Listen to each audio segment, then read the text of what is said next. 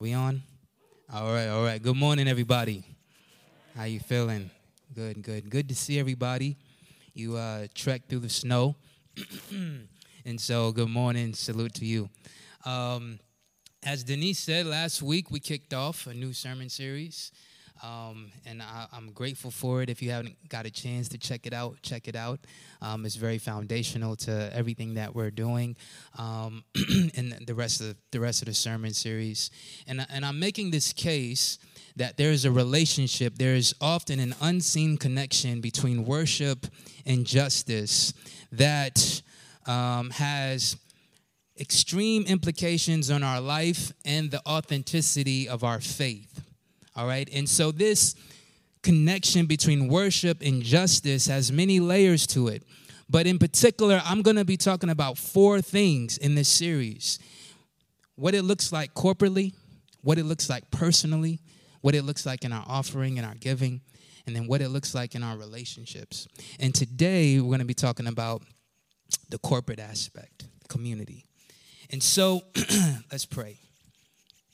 Father, we just thank you, Lord, for your grace and your mercy today. Thank you that you brought us here safely.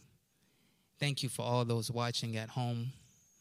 Lord, we pray that you meet us today and that you speak and that our hearts can be moved and that we see you more clearly. We see ourselves more clearly. We see our neighbors more clearly. We thank you and we love you, Lord. In Jesus' name we pray. Amen and amen. Our main text today comes from Amos 5:24. But let justice roll on like a river, righteousness like a sorry, let me get this order right here. I don't know why this happens to me.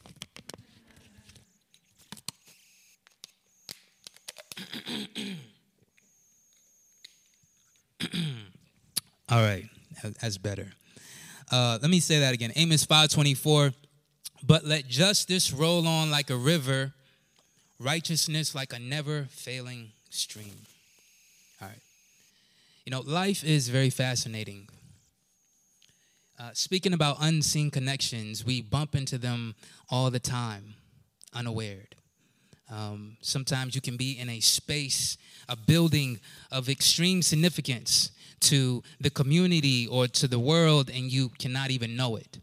I used to work at the Flushing Y, and I used to go to the bodega, and right across the street was AME Macedonian Church.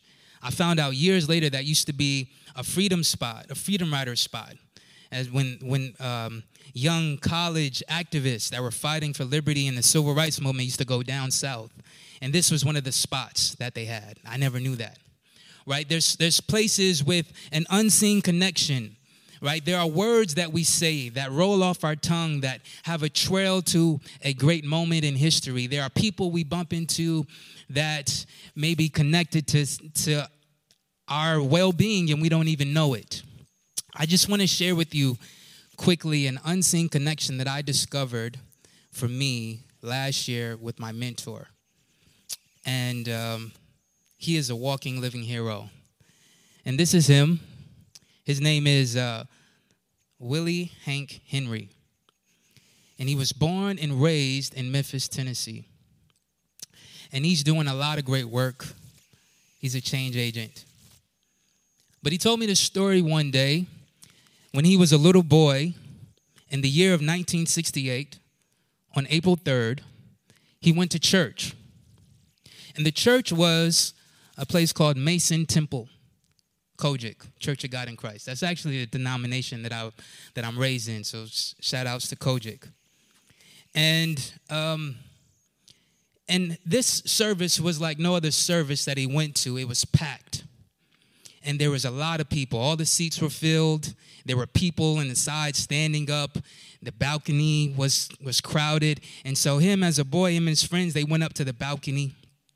And as all boys do, they're playing around. They're jostling with each other. And then they stopped playing because one speaker took the mic and he said, this this speaker commanded the room. And all of the crowd from the floor to the balcony was hanging on every word that he was saying. And he said, you can hear a pin drop in the room. You might know this speaker. I want to take us there for a second and listen.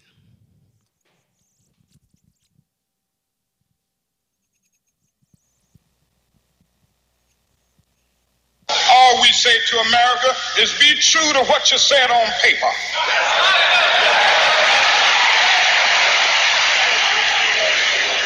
If I lived in China or even Russia or any totalitarian country, maybe I could understand some of these illegal injunctions.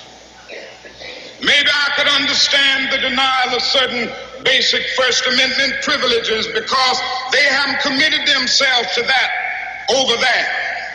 But somewhere I read of the freedom of assembly. Somewhere I read of the freedom of speech. Somewhere I read of the freedom of press. Somewhere I read that the greatness of America is the right to protest far right.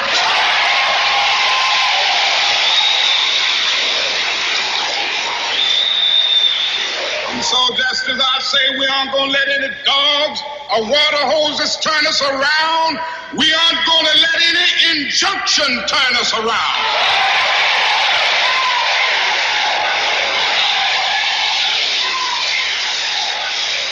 Well, I don't know what will happen now. We've got some difficult days ahead. But it really doesn't matter with me now because I've been to the mountaintop. I don't mind. Like anybody, I would like to live a long life. Longevity has its place. But I'm not concerned about that now. I just want to do God's will. And He's allowed me to go up to the mountain. And I've looked over and I've seen the promised land. I may not get there with you, but I want you to know tonight that we as a people will get to the promised land.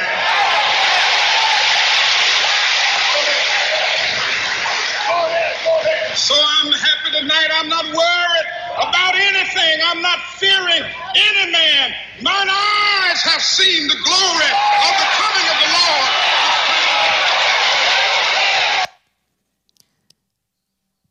This was the speech. Yeah, thank you. Powerful. And young Mr. Hank, who was a boy, was sitting in the balcony during this speech by a modern prophet of our time. And you can see, this is one of his most well-known speeches called The Mountaintop, and you can see the courage. You can hear the courage. There's a video where you can see his eyes watering. And he was speaking out in such a courageous time, in times of hostility and in opposition. And he says, you know, I may not make it with you, but I see the promised land for us to go to. And little Mr. Hank, I always got to call him Mr., he didn't know that that speech would be Martin Luther King's last speech. The very next day, Martin Luther King was assassinated on the balcony of his hotel. And I can only imagine how Mr. Hank felt at that time. And as he's telling me the story and he's reminiscing, he has a heart to protect the authenticity and the legacy of this man that he watched growing up. And one thing that I've noticed, MLK, he can be whitewashed, right? People cannot see him for who he is and what he was saying.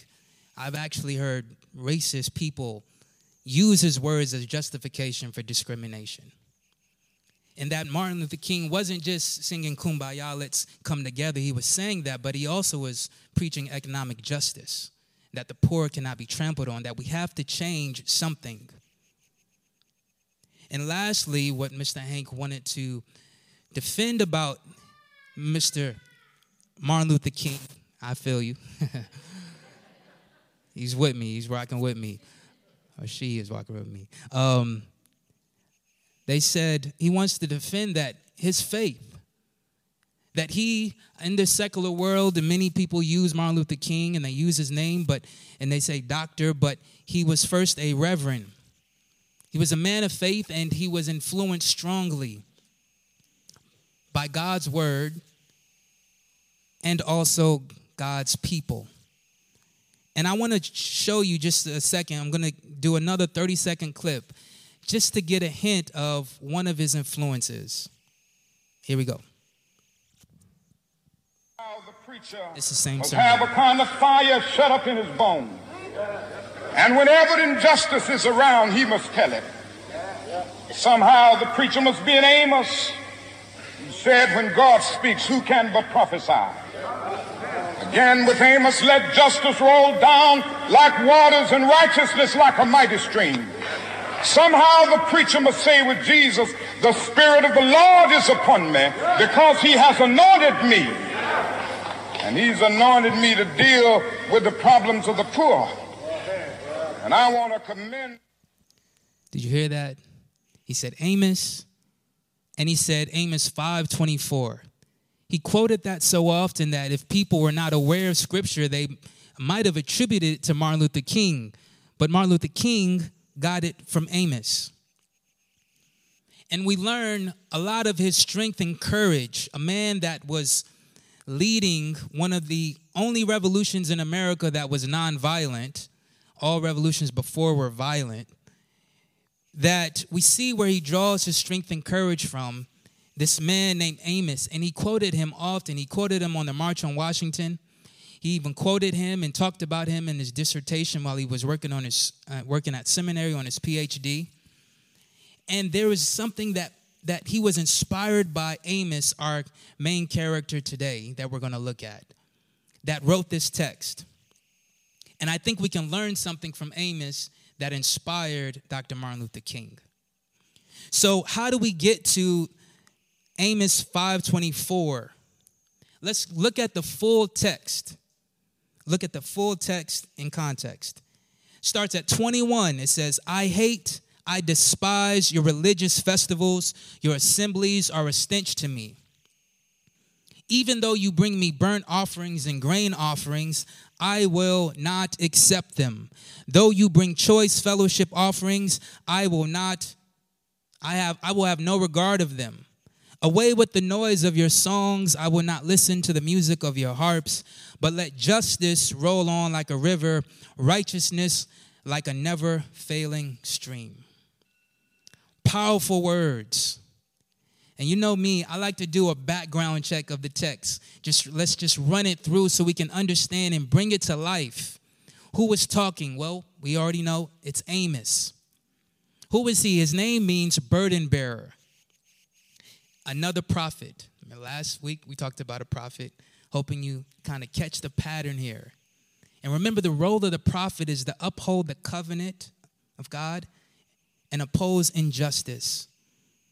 And you always see a prophet connected to a king. You see Saul or Samuel, right? King David, Nathan, right? They held kings accountable. But this prophet was not your typical prophet, though. He was actually a shepherd and a fig tree dresser. He was minding his own business. And then one day, God told him, I want you to go to the north. Even when he was opposed one time, they said, hey, you need to take your prophecy somewhere else. And he's like, I wasn't even a prophet. You see, because prophets, usually there was a lineage. You can be a son of a prophet. He wasn't a son of a prophet. He didn't go to a prophet school. He didn't have all the education and prestige that came with prophets. He was just minding his business, tending the sheep, heard the voice of God, about the northern kingdom of Israel, and he went. So he went from tending to sheep to tending to a nation. Sidebar. You don't have to be fully qualified in the world's experience and law and qualifications to speak out against injustice. We learned that from Amos in his mild beginnings from a small town of Tekoa to speak to a king. We don't have to be experts and lawyers to speak out against what's not right. We learned that from Amos. So what's the scene? What's happening? What's going on? Well, the text is a lament text. But in the culture, it's a party going on. What's happening? They are in a golden era of economic prosperity. It's a lot of parties, a lot of money being made, a lot of accumulation of land and property and stuff like that. And it rivals, they say, the golden age of King David and King Solomon. But that economic prosperity came for a couple of reasons, and it made it a little bit different than the prosperity of King David and King Solomon. One, the king, Ben-Hadad, he was from Assyria. Assyria was the big bad empire. They had been defeated, and so their grip on that nation was loosened at the time. And so they were able kind of to do their own thing, open up the trade, open up commerce, right? They were liberated to make their own wealth. Sort of think about America being liberated from Britain, right? Not being taxed. They were able to kind of do their own thing. But the second part is they profited off of corruption and injustice. See, all the wealth didn't come from their hard work. It didn't come from their intellect and organizational planning. It didn't come from their family values. It came from them standing on the backs of people. Amos 2:6-8 gives us kind of an idea of what's going on, because they sell righteous for silver. The righteous, that's people. And the needy for a pair of sandals, they who trample the head of the poor into the dust of the earth and push the afflicted out of the way. Father and son go in the same girl, so that my holy name is profaned. They lay themselves down beside every altar on garments taken in pledge, and in the house of their God they drink wine bought with fines they imposed. This is what was going on. And the people weren't just rebellious, but the leaders were in line, and the leaders sanctioned. The leaders sanctioned this. And it was made legal that people be sold to slavery or homes be caught through things like bribery. See, Israel and the people, when we see in the Bible, they usually always follow, if it's good leadership, they're keeping the covenant. If it's bad leadership, they're tripping, right? Doing their own thing. And we can see similarities between the prosperity of Israel and America, and we can see why Martin identified with Amos on another level. And so we're going to unpack the text a little bit. But before we do that, I just need us to take a second and try to take our Americanized glasses off. Because on those glasses, there's a speck of hyper-individualization where it's like all about me. And this can blur our vision of seeing what's going on in the magnitude of the situation. And I'm guilty of this at times, right? We can be so focused on the individual that we miss the community that makes the individual. We can be so focused on the individual action and not see the actions of many individuals. And so this is important in understanding the significance of the framework of how Amos is writing to the people and how the people are receiving it. And so what does he say? Let's unpack the text. He says, I despise your religious festivals. Your assemblies are a stench to me. Whoa, he's not being indirect here. Out the gate, we see God's feelings. We don't have to wonder about how Yahweh is feeling. We get the sense, though, that Israel is having the party. Assemblies, festivals. And they're trying to invite God into that. And God is like, I'm good. Nah. He declined that invitation. And so, let's look at God's character, though. I just want to take a step back, look at God's character. Because God is coming on strong here. But I want to remind us of God's character in Exodus 34, 6 and 7. This paints the picture of who God is. It says, the Lord, a God, merciful and gracious, slow to anger, and abounding in steadfast love and faithfulness, keeping the steadfast love for the 1,000th generation, forgiving iniquity and transgression and sin. This is God. That's slow to anger, overabounding in love and mercy. This is Old Testament. You ever knew somebody that was just like laid back, very chill, always calm? And then one other day, random moment, you see them like completely different, angry, expressive. What goes through your mind? Usually something bad happened that took them out of this space to make them react in a way they usually don't. And so that's sort of like God. God is chilling. God is slow to anger. God is gracious. And yet, he has to step out and oppose what's going on. And so, what's happening? What's going on with these festivals? Well, one, they were influenced by the Canaanite religion. And that was completely debased, where there was things like ritual prostitution unto gods going on. There was actually human and child sacrifice. There was drunkenness. There was violence, debauchery. It was chaos. These times that they set aside to do anything that their hearts so desired. And guess who was getting the brunt end of that? The poor and the marginalized. And then they had the nerve and the audacity to invite God into that. To continue their worship. Continue the routine. But my question is, how did Israel go this far off? Like, this is epic scale. We're talking about corporate, remember, community. Did everyone agree with what was going on? I mean, you can't get 3 people to agree on something. So how is it like we're getting to this space where everybody is just wilding out?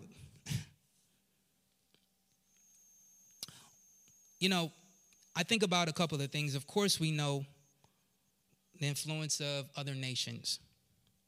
Lust for power, rebelliousness, these things are in us. But I want to point out 2 things that I just think are true to this. One, that there is a false security in numbers, in majority, right? And that when you put people together, sometimes this group thing happens. In group think, people get really dumb. The studies show that. But we tend to feel safer when a lot of people are doing something. And something tends to feel right and correct when hundreds of people say this. And we just go along with it. I think about, like, you guys know me, I'm pretty laid back, right? But like Halloween, when I was 16 years old, I've always been laid back. I've always been quite, that's just always been me. And, but Halloween, 16, 15 years old, getting with my friends, there was just something in the time that I was just doing things out of character. I was going with my friends in the night and egging houses and running away and laughing as people came out angry. One guy with a shotgun. That was stupid, right? But it was just something like, this is okay. We're all here. We're doing this. And I just felt a comfort in that to do something outside of my normal self and denying myself. And that's what groupthink does sometimes. Groupthink doesn't listen to information. They're built on biases. There's a psychologist that says, it's demonstrated that people frequently adopt the view of the majority even when it's obviously wrong. They deny their own senses. There's something that happens when we get among a group and we can become a little bit more silent or become a little bit more aggressive than we usually.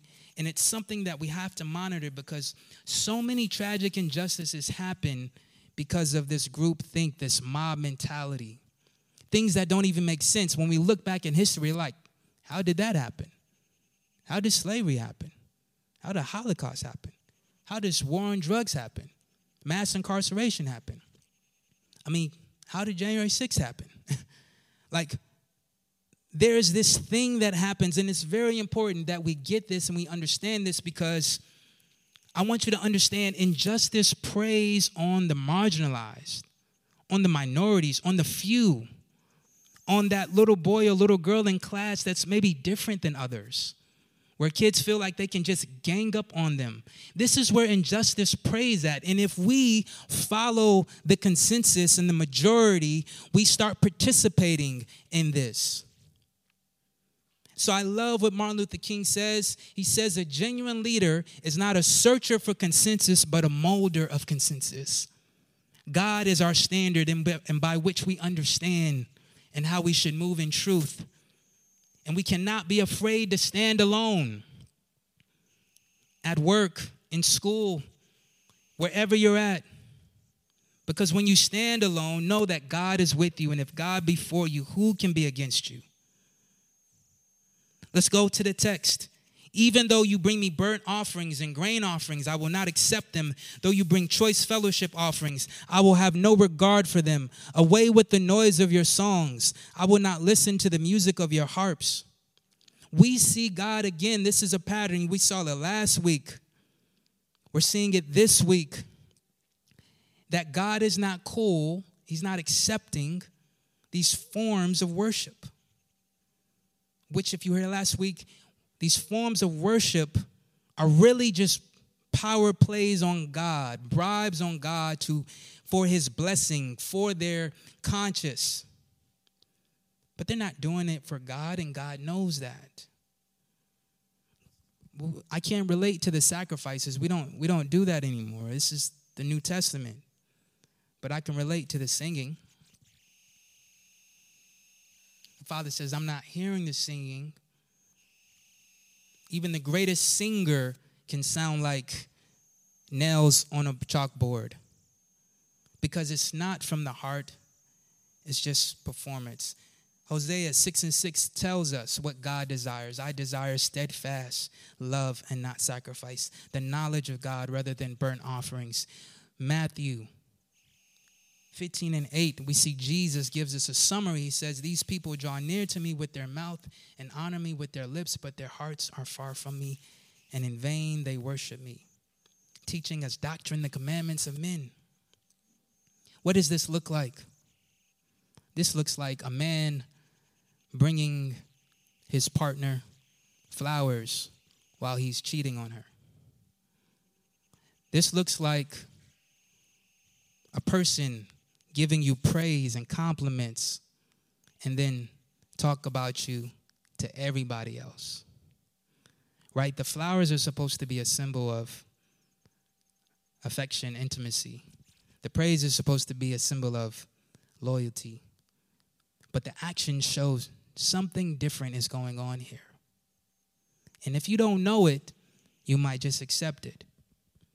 And so songs don't matter when we cause others to weep. Sacrifice doesn't matter when we oppress our neighbors. And this is important for us to stand. And this, again, is happening corporately, sanctioned by the leaders. I just really want us to get this because this was so important to me. And this liberated me and given what I grew up with. And just what I felt like was a general thing in our culture. You see, the enemy is a critic of God. And he's a bias critic, and he wants to paint a negative picture of who God is and his character that I showed you about in Exodus 34, that he is slow to anger, that he is gracious. You know, the enemy is always trying to edit his goodness out, the memories out, and let you see something that God is really not. That this God is vengeful, that he's bloodthirsty, that he's even stoic and just cares about fairness. And so when I grew up, I saw many preachers preaching about this text, and they were just saying, they would just show you two things, basically. God's judgment and that the people aren't living right. And that's what they would say. They didn't necessarily show the corporate injustice that was going on. All the sins would just be bottled up. People aren't living right. Got to live holy, avoid God's wrath. And those are the two categories. So me, taking this in, well, I don't want God's wrath. And so I'm thinking God's wrath is coming for me when I miss my prayer time.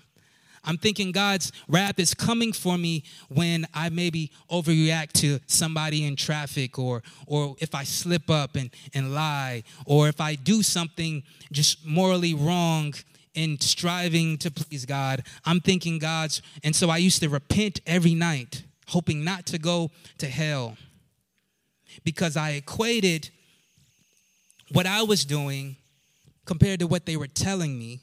This is what can happen because God is so holy, he will strike you down. I didn't get enough of the grace, enough of he is faithful and he pursues you and he's slow to anger. These were the categories that I had. And it was a dreadful and burdening thing. And some of my friends, they just walked away from the faith because that's how they saw God. But when we see how God is actually responding and what's actually going on, again, you see God as not just the strict teacher that's looking to whip you, but you really see God as the defender of the people that nobody else is paying attention to. Everybody's bullying on that one kid in the class, and somebody stands up for that kid. That's God. God is seeing not just individuals, but whole communities losing their property, being thrown into slavery, being thrown into poverty. And so I never really saw how appropriate God's response was because I didn't see the injustice. I just saw it all bottled together into sin and was just oversimplified. And quite honestly, it's in the theology too, because many theologians can miss this, and a lot of our seminarians, they're white men, and there's shame and then there's guilt in this country, and there's this taking it out of context or not dealing with the issues to see how God is actually responding and that God is for the people. And God always responds just and always loves everybody more than what we could imagine. This is God. This is his character. And we would see it when we are the ones being stepped on. When we are the ones being stripped of our livelihood, we see God as a savior. But you see, group injustice is greater than the individual. And what do we do with all of this? What do we do with this nation that's wilding out and its leaders have been sanctioned? What is the solution? What is God saying to us? Well, we start verse 24. The but is the contrast where now we're about to take everything back. It says, but let justice roll on like a river, righteousness like a never-failing stream. You see this river? That's a powerful river. It's a torrent. The Bible gives us beautiful imagery of this powerful river that is an unstoppable force, that's changing everything, that's washing and cleansing and moving. Justice and righteousness work together. When you look at the Bible, a lot of times those two are paired. Justice, a repair. I said last week it's an insurance on the second commandment to love your neighbor, to correct when there's no love there. Today I'm going to say justice is a repair of the second commandment. It repairs what's broken. Righteousness, a standard of equity and fairness, right relationship. This is beautiful. In this justice, it says, let it roll down. Let it roll down. Let it change. He's not saying go worship better, go retreat somewhere, get your heart right together. But he just says, but let justice roll down. And this is fascinating because I'm going to put it like this. Do we know how a river is formed? I just learned about it. It's pretty fascinating. How a river is formed. A river, actually, we have a mighty river right here. This is, you see this, if we look at that river, we take a zoom out, we see channels, streams coming into a river. A river is made up of more than one thing. Now, if we take a zoom out, come back, this is sort of a diagram and a forming. I know it might look like a tree, but it's a river, okay? The arms that are coming out, those are streams. Well, first, a river starts high up in the mountains. The water comes down, and then it finds itself in streams. And then the streams come and make one river. And it's coming down, so it's gravity, so it's really hard to stop. That's where we get the saying you can't go up the current. You can't go up the current because that gravity's coming down. And this, what I see, how a river is made, coming back to community, is that there is more than one. We are all individuals when we come together for justice. We are an unstoppable force because our God is with us. The river to me is a reflection of community, a just community. We see the unjust community, but the only type of response that can stop an unjust community is a just community. And you always have the advantage in justice together in unity. When we put our voices together, when we get over our differences. That's the one thing about justice that's different from the world's justice, is it calls for unity, and that unity is reconciliation, repairing what was wrong, repairing what was broke,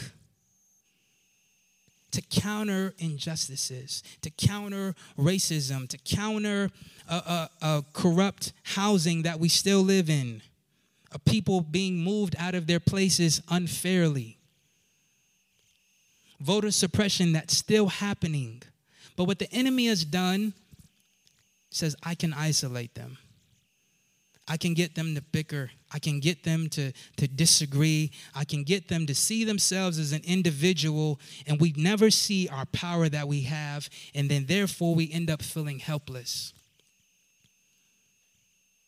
But remember, we are one of another. That's what the Bible calls us. Many members of the same body. What would happen if Christians and believers got this? What would happen if we seen our unity and seen our diversity as a tool, as a power to embrace the Imago Dei in all of us from different spaces? Not to put it to the side, not to say, oh, I'm a Christian first and put it. No, God made us in his image, and this reflection, we don't change in the eschaton and Revelations. The Revelations actually has what? Different tribes, different nations, different tongues. This is still the body. And that's what justice does. It gives a glimpse of shalom in the end. What could happen if we come together? Work together, get through our brokenness together. Because that is what God cares about. God cares about his people. And I used to feel so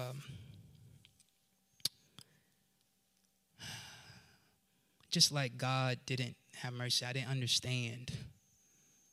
I didn't understand his love and his heart. I didn't understand his justice as much. I just thought I had to just observe this moral code. And sometimes my heart could not be right, but if I observe the code, I can still feel better about myself. I may have read my Bible, but I didn't repent, But I read my Bible, though. I prayed, I talked to God. But I didn't get my art right with my brother. And so that is what Amos is telling us today. Do not focus on the routine. Focus on God. And when you focus on God, God's heart is the people. And our response, it doesn't negotiate. That's what I love about this. There's no negotiation. It's just like, but let justice roll down. There's no 5-step plan. No 10-step plan to get this right. What's the strategy? It's, but let justice come. What last week it said, but do justice. It means, and he said, I told you. It means it's in us. It's natural. You're actually going against your senses doing injustice. You're going against how God created you. It doesn't even feel right to lie. It doesn't even feel right to fight. Our fingers are not even made to punch each other. It's abnormal, but it's become the norm. And so we have this opportunity to let justice roll down like rivers. Can we see that in Astoria? Can we see that in New York City? Can we see that in our job? All it takes is a couple of streams, a couple of individuals uniting. And so we talked about that we didn't want to be a church that just thought about justice, just talked about justice, but we actually want to be about justice. And as the Hope Justice team, we've been praying for opportunities. What can we do to help people get connected to their community even more? Because we know you guys care. We know you guys are interceding for the community. That's one thing I've been so blessed by in this community is that you guys have a true heart for people and you love people, and it always shows. And so we wanted to create a space for you to do justice. And based on Isaiah 1:17 that says, learn to do right, seek justice, defend the oppressed. Seek. Don't wait for it. Be proactive, pursue it. And so we wanted to be proactive, and we started what's called the Seek Just Action Initiative. And in this initiative, we've partnered with 5 other organizations in our community and asked them, what's the needs? Who are you serving? How can we help? How can we be a part of that? And I see justice as 4 applications. 1, speaking truth to power. 2, advocacy. 3, empowering. 4, serving. A lot of times, if you see justice ministries, it's just the philanthropy. Or you see protest. But a lot of times, there's not a holistic view of justice.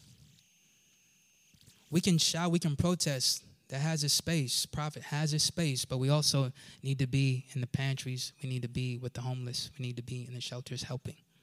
We need to not just be doing that, but we need to be empowering and showing people, teaching them their rights, advocating for others. And so within this initiative, those 4 applications exist. And registration is open today, and it goes for a month. And there's a table downstairs.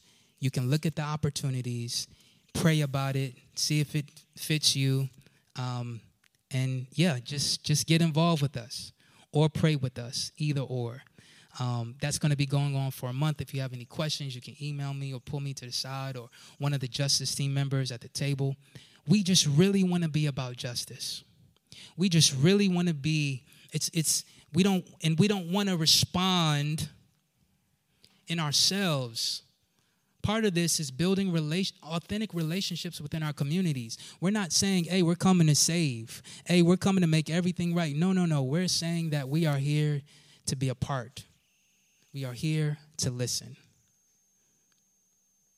And then when that happens, it's an on-ramp for us to come together even at greater levels for justice. Because people see, hey, Hope Astoria really cares about people. They just didn't come to our meeting and pray. Actually sent somebody that comes once a month or once a week. Like they really out here. And so that's the type of church that we strive to be and connect with many churches like that. So that is an opportunity, an action plan in this sermon series that we're hoping people can embrace. As the worship team can come forward.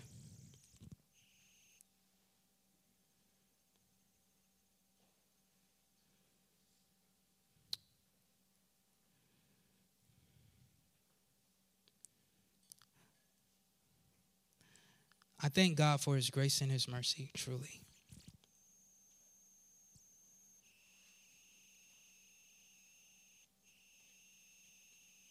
You know, the greatest river of justice was Jesus dying on the cross for us, where his blood flowed for us. Yes, it was mercy, but it was also justice because we were in a place that we could not get out. And he, sitting in heaven as the sovereign God, said, I love them so much, I'm going to take on human form,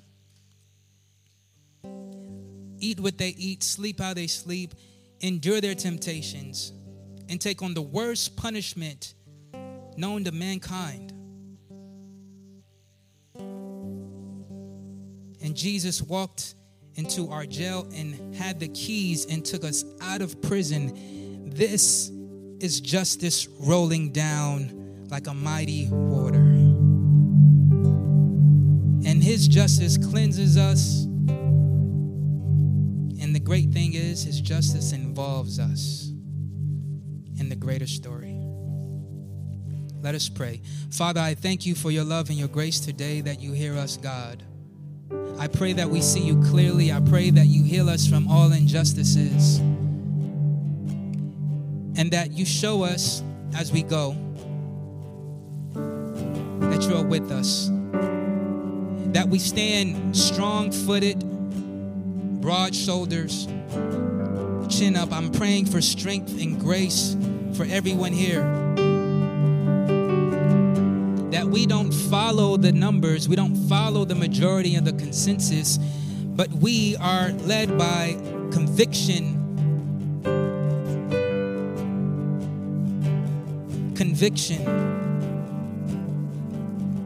And we thank you so very much, oh God. Bless your people today. Let them see you as the defender of the people. In Jesus' name we pray.